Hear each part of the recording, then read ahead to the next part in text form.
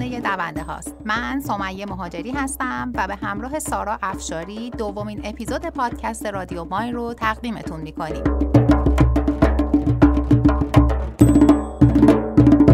ما قراره تو هر اپیزود درباره یه موضوع مرتبط با دویدن صحبت کنیم. موضوعاتی که هم بهمون آگاهی میدن و هم ما رو با چالش‌ها و لذت‌های دویدن بیشتر آشنا میکنن.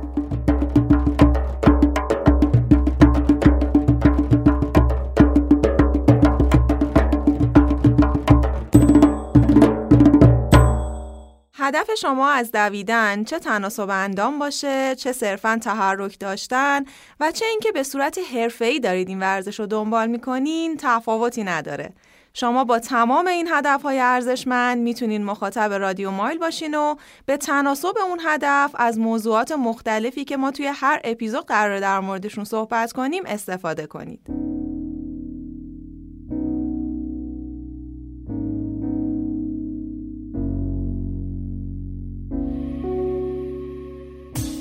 به خاطر مصدومیت 2 ماه میشه که ندویدم، ولی برای اینکه بگم چرا میدوام دیشب حدود 10 دقیقه دویدم و کاملا مطمئن شدم که نمیشه در چند جمله و چند ثانیه از حال خوب دویدن گفت.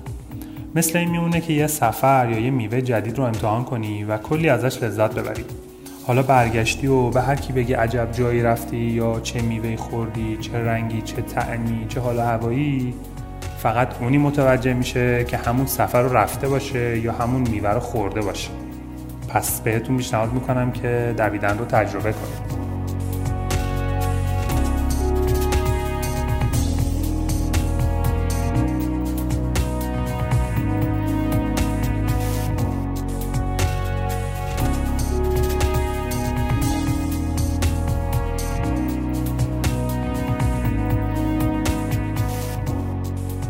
من وقتی میدوام احساس آزادی، رهایی، یه حس خیلی خاصه که توم آزاد میشه. یعنی واقعا حس رهایی بهترین حسیه که انگار که اصلا توی قید زمان و مکان خاصی نیستم وقتی میدوام و این خیلی بهم احساس خوبی میده.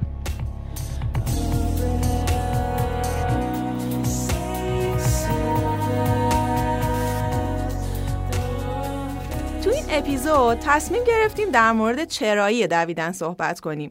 اینکه دلیل دویدن برای آدم‌های مختلف چی میتونه باشه و آیا میتونیم به یه دسته‌بندی از دلایل و انگیزه‌های دویدن برسیم؟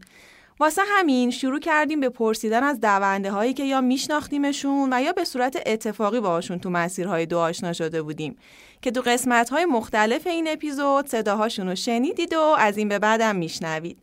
و همین که از طریق جستجو رسیدیم به بزرگترین مطالعه‌ای که در رابطه با چرا می‌دویم توسط تیم استراوا و دکتر روانشناسش بلر ایوانز تا به امروز در سراسر جهان اتفاق افتاده.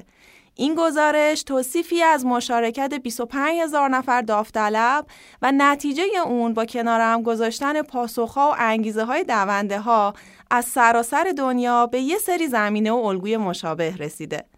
اما قبل از شنیدن این نتیجه ها از خودمونم پرسیدیم که چرا میدویم و دوست داشتیم دلیل دویدنمون رو باهاتون به اشتراک بذاریم. خب سمیه جان، تو اول از دلایل دویدنت برامون بگو. من برای جواب این سوال خیلی وقت پیش که انگیزه دویدنم رو از دست داده بودم فکر کردم. خوبم فکر کردم. چون دویدن در عین لذت کار سختیه، حداقل برای من. پس میخواستم بدونم دارم تحت تاثیر جامعه اطرافم میدوام یا انگیزه هم شخصی هن. نتیجه این کلنجار ذهنی این بود که فهمیدم علیرغم سالهای گذشته زندگیم که ممکن بود پروژه های زیادی ناتموم بمونن، مثل خوندن کتاب یا هر تصمیم دیگه‌ای، از وقتی میدوام تا از فینیش لاین رد نشم دست از تلاشم بر نمیدارم.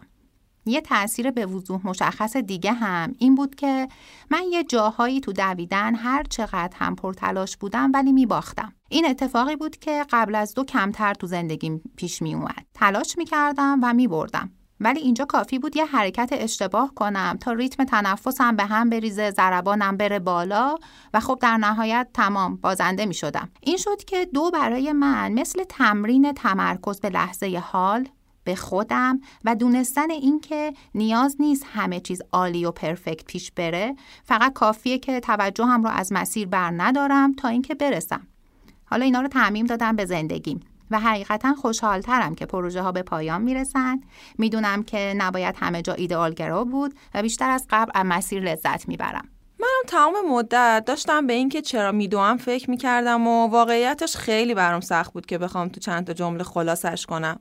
خب تغییر مثبت لایف استایل، انرژی زیادی که بعد از دویدن میگرفتم، سلامتی و بهبود سیستم ایمنی بدنم چیزایی بودن که از طریق دو بهشون رسیده بودم.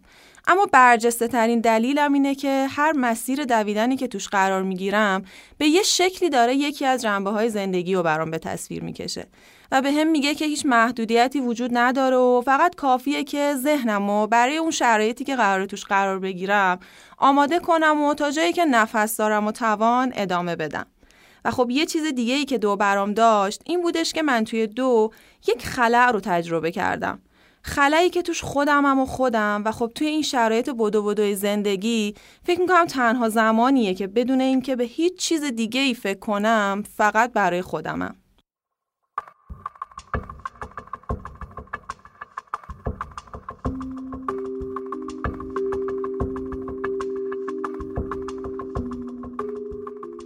دلیل دویدن من برمیگرده به اونجایی که من همیشه از ساکن بودن، از ایستا بودن فراری بودم. کرونا که شروع شد من گیر افتادم تو 4 دیواری خونه و احساس میکردم که اون حس رهایی و شور و نشاطی که همیشه تو زندگیم بود ازم گرفته شده.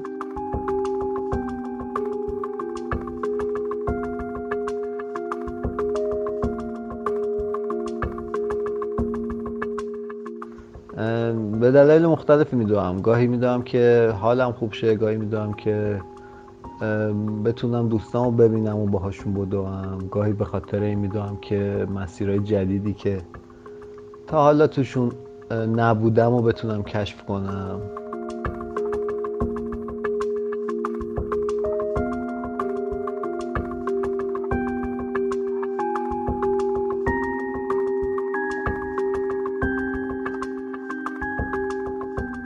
احساس میکنم با خیلی از آدما تفاوت دارم. احساس میکنم یه کار خیلی سختی رو میتونم انجام بدم که خیلی ها حتی شنیدنشون واقعا تعجب داره که میدوی 5 کیلومتر، 10 کیلومتر، دیسکسی.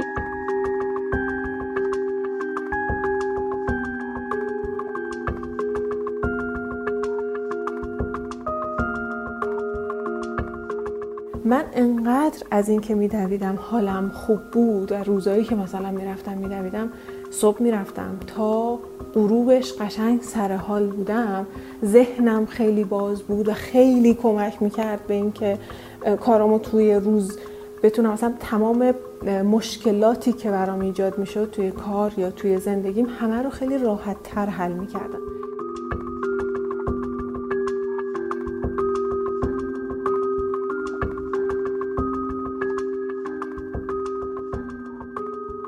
خب دیگه به نظرم وقتشه که بریم سراغ بررسی این مطالعه.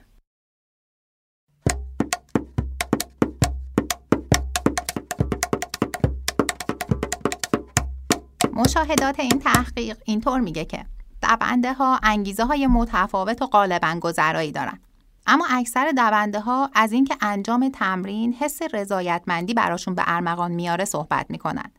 یعنی یه طورایی این حس رضایتمندی باعث رد کردن سطح نیازهای اولیه میشه.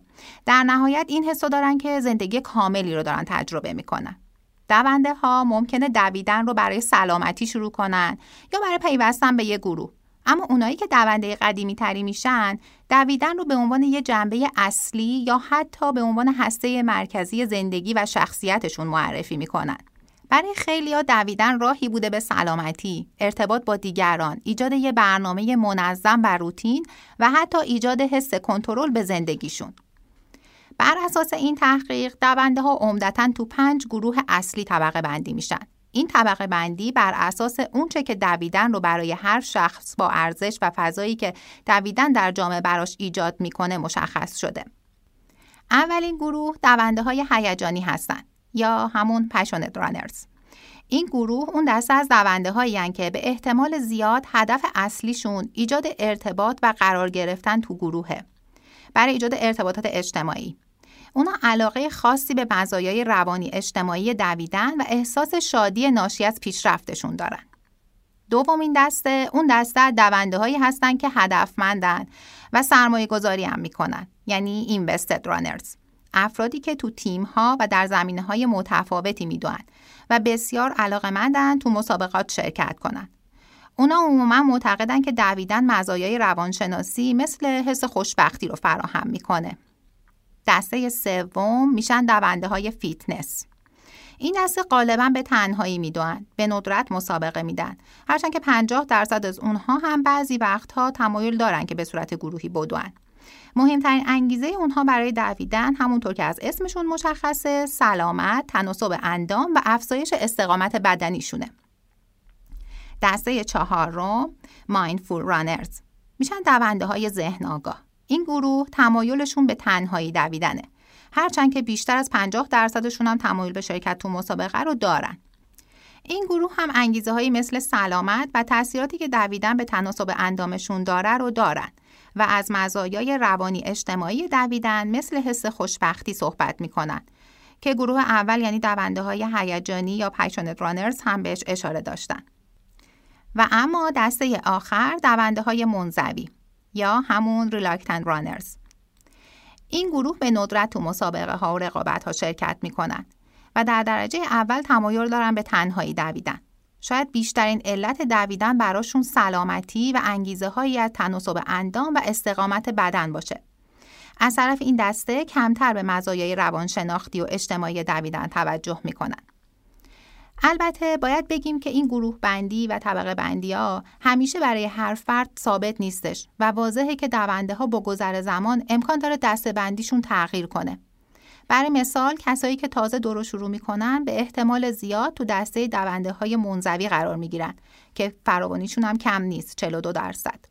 ولی بعد از گذر 1 سال احتمال بیشتری هست که انگیزه های روانشناسی اجتماعی بگیرن و وارد دسته‌بندی هیجانی یا هدفمند بشن. دلیل اصلی این که محققای استراوا این مطالعه رو شروع کردن این بوده که اونا علاوه بر دلایل سرراستی مثل سلامتی یا بودن تو فضای بیرون، کنجکاو دونستن اینم بودن که چطور اغلب دونده ها دنیای دویدن رو به زندگی اجتماعی، جسمی و روانی خودشون گره میزنن. پس برای رسیدن به جواب 3 سوالی که در ادامه براتون میگیم این مطالعه انجام شده. اولیش اینه که دونده ها چطور علتهای دویدن خودشون رو بیان میکنن. واقعیتش نحوه پاسخ دادن شماها به این سوال برای خود ما هم که ازتون پرسیدیم چرا میدوید خیلی جالب بود و از شنیدن تک تک جواباتون یکی از دسته‌بندی‌های بالا برامون تداعی میشد. دوم این که آیا یک گروه مشخص از افراد الگوی مشخصی از انگیزه‌های دویدن دارن؟ در واقع میخواستن ببینن میتونن به یه الگوی مشابه بین این همه دونده با انگیزه‌های منحصر به فرد برسن؟ و سوال سوم این که بقیه افراد چطوری تو انگیزه‌های دویدنمون مؤثرن؟ منظور همون انگیزه‌های اجتماعی با هم دویدنه. همونطور که گفتیم اونا اول به ارتباط بین دویدن و سلامتی تمرکز کردن، چون که عموم افراد دویدن رو چیزی بالاتر از این که براشون تناسب اندام بیاره میبینن. اما تو مرحله بعدی رفتن سراغ دونده هایی که مدت زمان بیشتریه که میدوئن و دویدن کیفیت زندگیشون رو بالا برده. در واقع اینجا میخواستن سلسله مراتب پاسخگویی به نیازهای انسان رو از اون مرحله ابتدایی تا مرحله نهایی که خودشکوفایی باشه در نظر بگیرن و ببینن کدوم نیازهای خاص از طریق دویدن برآورده میشه.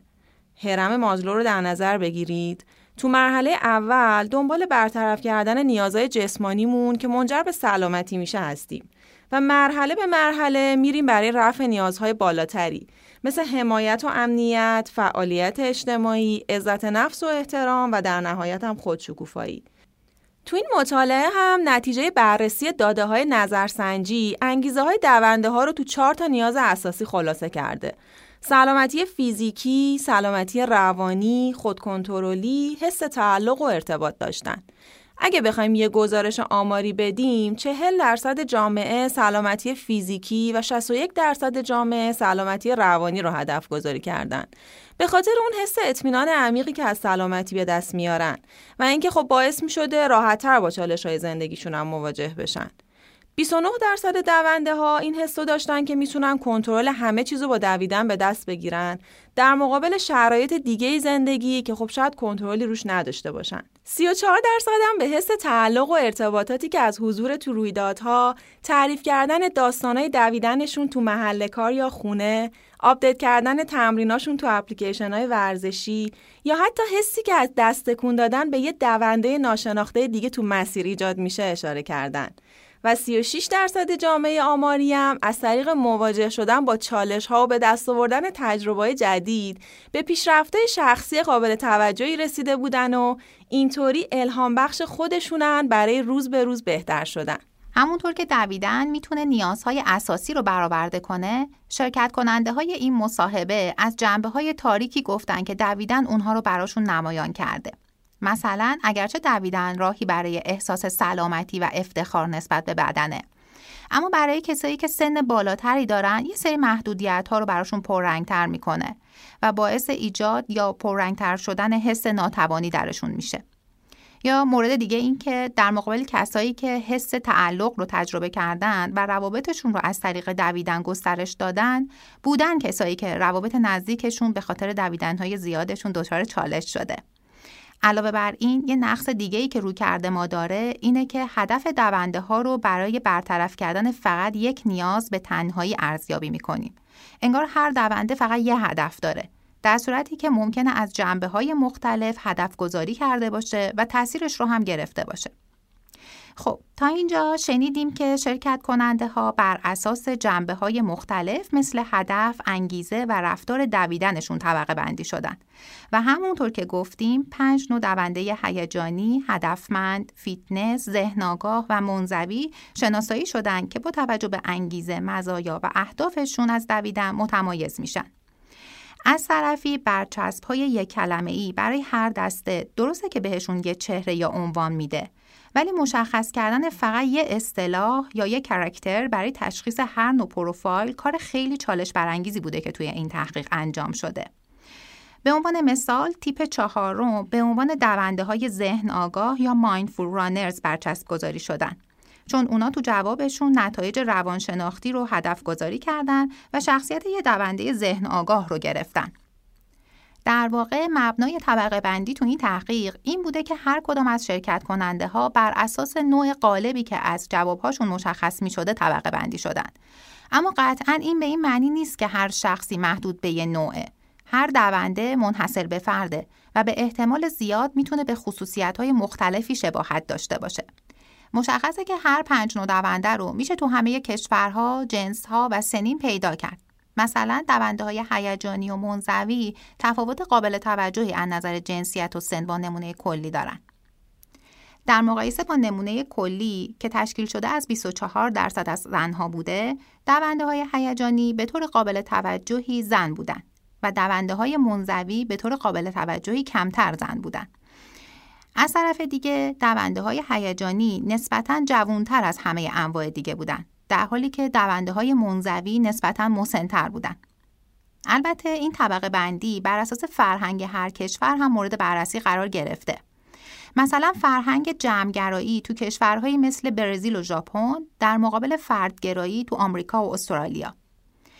27% از نمونه کلی که دونده‌های ساکن تو کشورهایی با فرهنگ جمع‌گرایی بودن کمتر با عنوان پشنت رانرز یا مایندفول رانرز طبقه بندی شدن. یا اگه بخوایم یه نمونه تفاوت فرهنگی دیگر رو مثال بزنیم، میشه از فرهنگ جهتگیری‌های بلند مدت تو کشورهایی مثل آلمان و ژاپن در مقابل جهتگیری‌های کوتاه مدت برزیلیاها و آمریکایی‌ها گفت. کشورهایی که جهتگیری بلند مدت دارن، تمایل به پشتکار و دریافت تدریجی پاداششون دارن و ارزش کمتری هم برای فعالیتی که صرفاً برای گذروندن اوقات فراغت قائلن. این تحقیق اومده نوع رفتار این 5 نوع دونده شناسایی شده رو تو نحوه استفاده از اپلیکیشن استراوا هم بررسی کرده و به این نتیجه رسیده که دونده ها تو هر تیپی الگوی منحصر به فردی نشون میدن. قبول دارید ما انسان ها همدیگر رو فعال نگه میداریم؟ بیشتر دونده ها میگن دلیل این که به دویدن ادامه میدن به خاطر روابطشون با بقیه است، یعنی تجربه حس حمایت و یا تعلق به یک گروه. مثلا دونده های تیپ 1 یا همون دونده های هیجانی بیشترین مشارکت رو تو استراوا دارن، بیشترین مایل رو میدونن و بیشترین فعالیت رو تو گروه ثبت میکنن. اونا انگیزه‌شون رو از چگونگی قرار گرفتنشون در مقابل سایر دونده ها به دست میارن. 18% گزارش میدن که خودشونو با بقیه مقایسه میکنن و ابزارشون برای مقایسه غالباً اضطراب است. در مقابل افرادی هم هستن که تحت تأثیر مقایسه با دیگران فعالیتشون رو تو اضطرابا مخفی میکنن تا خجالت زده انجام ندادن تمرینشون یا از دست دادن هدفی که تعیین کرده بودن نشن. در حالی که ما از مزایای ایجاد روابط بین دونده ها صحبت میکنیم، باید در نظر بگیریم که دونده هایی هم هستن که از دویدن گروهی لذت نمیبرن و دلایل منحصر به فردی مثل گره خوردن دو با هویتشون دارن.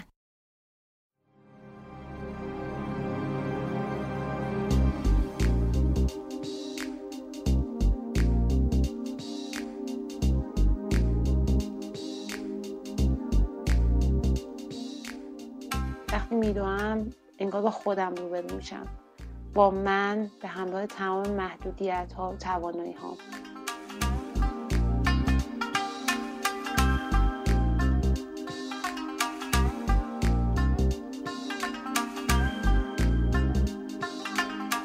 زندگی مثل دویدنه.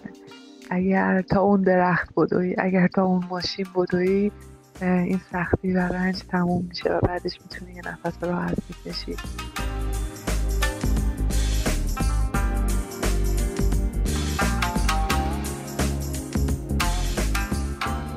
یکی از کاملترین ورزش هاست. به نظرم هیچ محدودیتی براش وجود نداره و من یک جمله برای خودم دارم که میگه تا بی نهایت میتونی بدوی.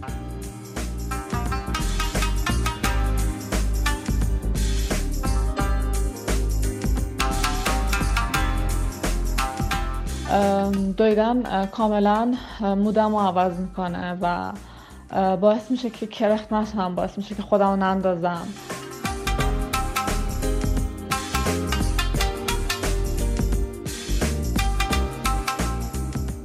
چیزی که باعث شد اولویت من دویدن باشه آزادی دویدن بود. یعنی ممنوعیت وجود نداشت، بس محدودیتی هم وجود نداشت. هر کاری و هر جایی میتونستم این کار رو انجام بدم و عاشق دویدن تو طبیعت شدم که دیگه آزادیش بی نهایت بودش.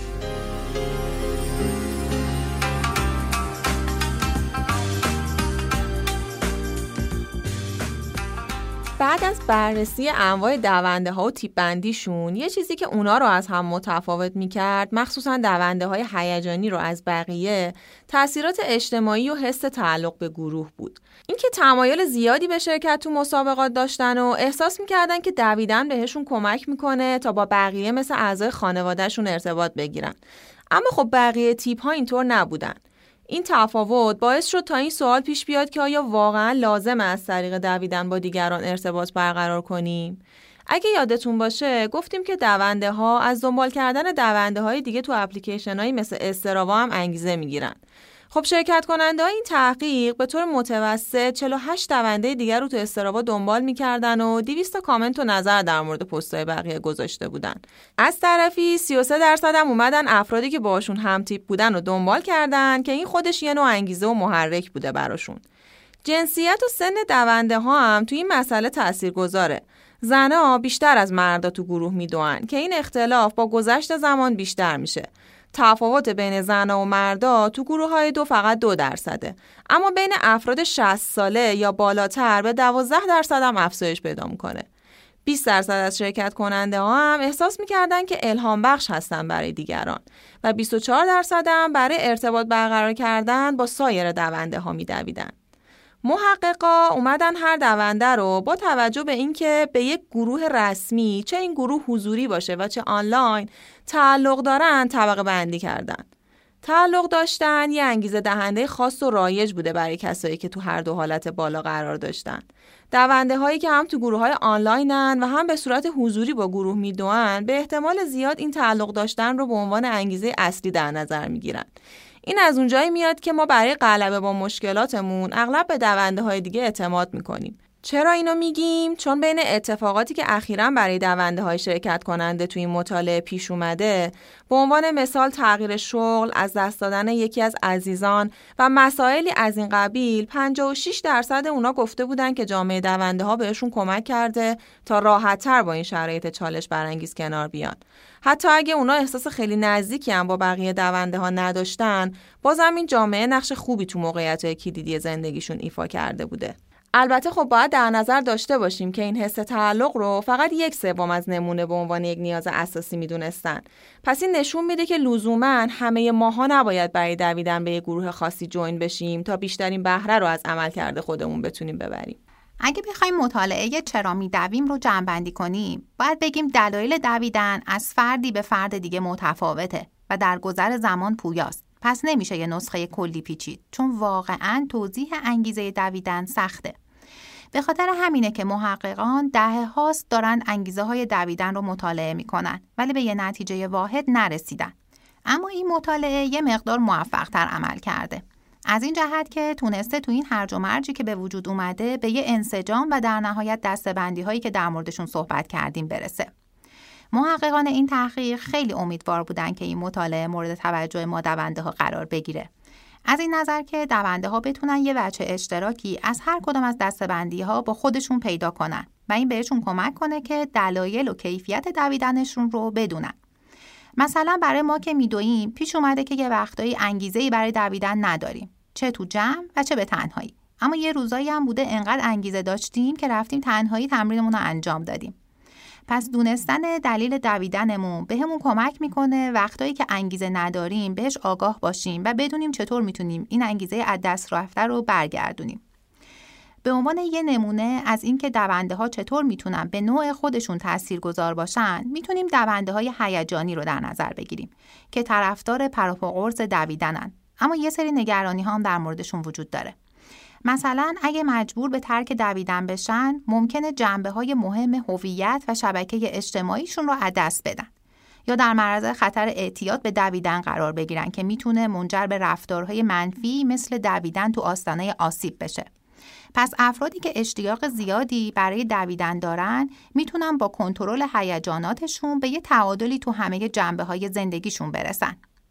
درسته که این تحقیق ادعا کرده که بزرگترینه، اما محدودیت‌هایی هم داره. به عنوان مثال این نمونه احتمالاً فقط شامل کاربرای استرابا بوده و یه نظرسنجی داوطلبانه است. پس ممکنه انواع خاصی از دونده‌ها شرکت نکرده باشن.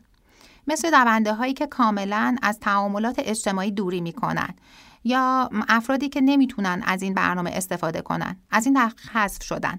و در کل همه نظرسنجی ها و مصاحبه ها یه ضریب خطایی دارن، به خاطر اینکه خیلی به حال و هوای اون لحظه شرکت کننده تو جوابی که داره به سوالات میده بستگی داره و امکان داره یه سری جواب ها هم مغرضانه بوده باشه.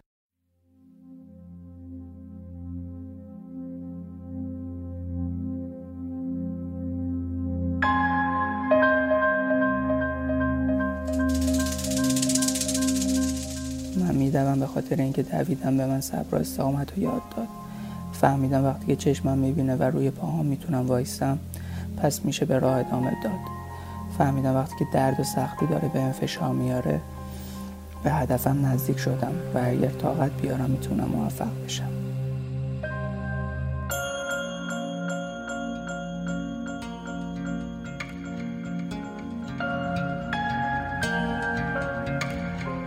بگم که دویدن یه نوع تمرینیه برای قوی تر شدن و با ارادت تر شدن برای من تو زندگی.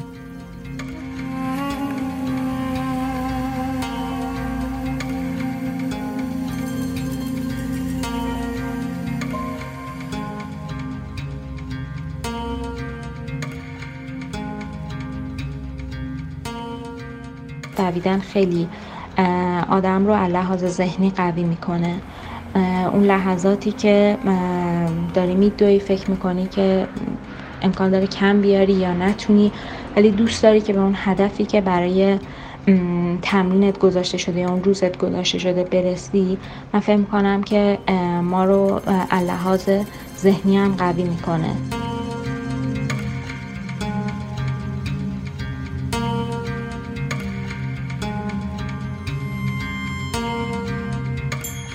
که خیلی زود استایل خوب میگیره بدنت و نشاط و اینکه هیچ چیز خاصی واسه دویدن لازم نداری. همه اینا باعث میشه که انتخاب خوبی واسه هر زمانی که حالت خوب نیست یا هر موقعی که گرفتاری فکرت درگیره، همه اینا دلیل انتخاب منه.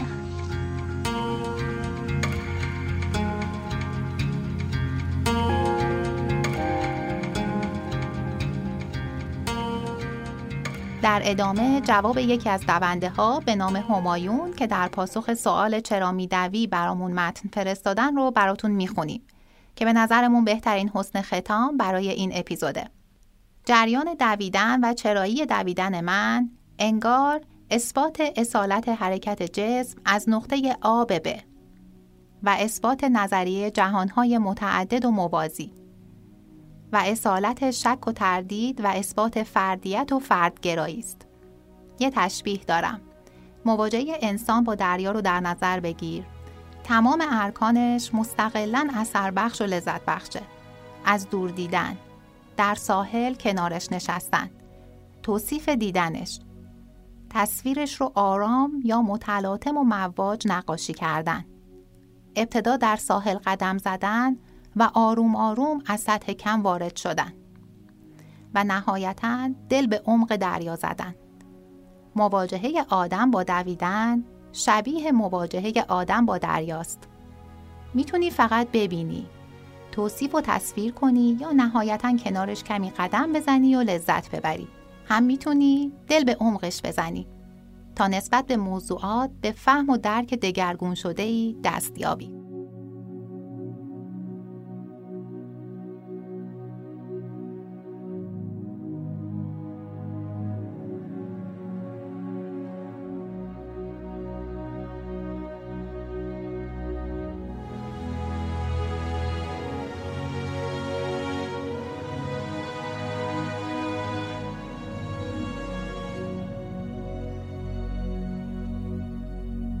شما به اپیزود دوم پادکست رادیو مایل گوش دادید. این اپیزود در شهریور ماه سال 1400 منتشر میشه. اگر این اپیزود رو دوست داشتید، خوشحال میشیم که به دوستانتون معرفیمون کنید. شما میتونید نظرات و پیشنهاداتتون رو از طریق ایمیل رادیو مایل به آدرس podcast@radiomail.com با ما در میون بذارید و موضوعاتی رو که علاقه‌مند به دونستنشون هستین به همون بگین تا در کنار هم به سلامت جامعهمون کمک کنیم. همچنین خوشحال میشیم اینستاگرام ما رو فالو کنید تا بیشتر با هم در ارتباط باشیم. تا اپیزود بعدی بدوید و لذت ببرید.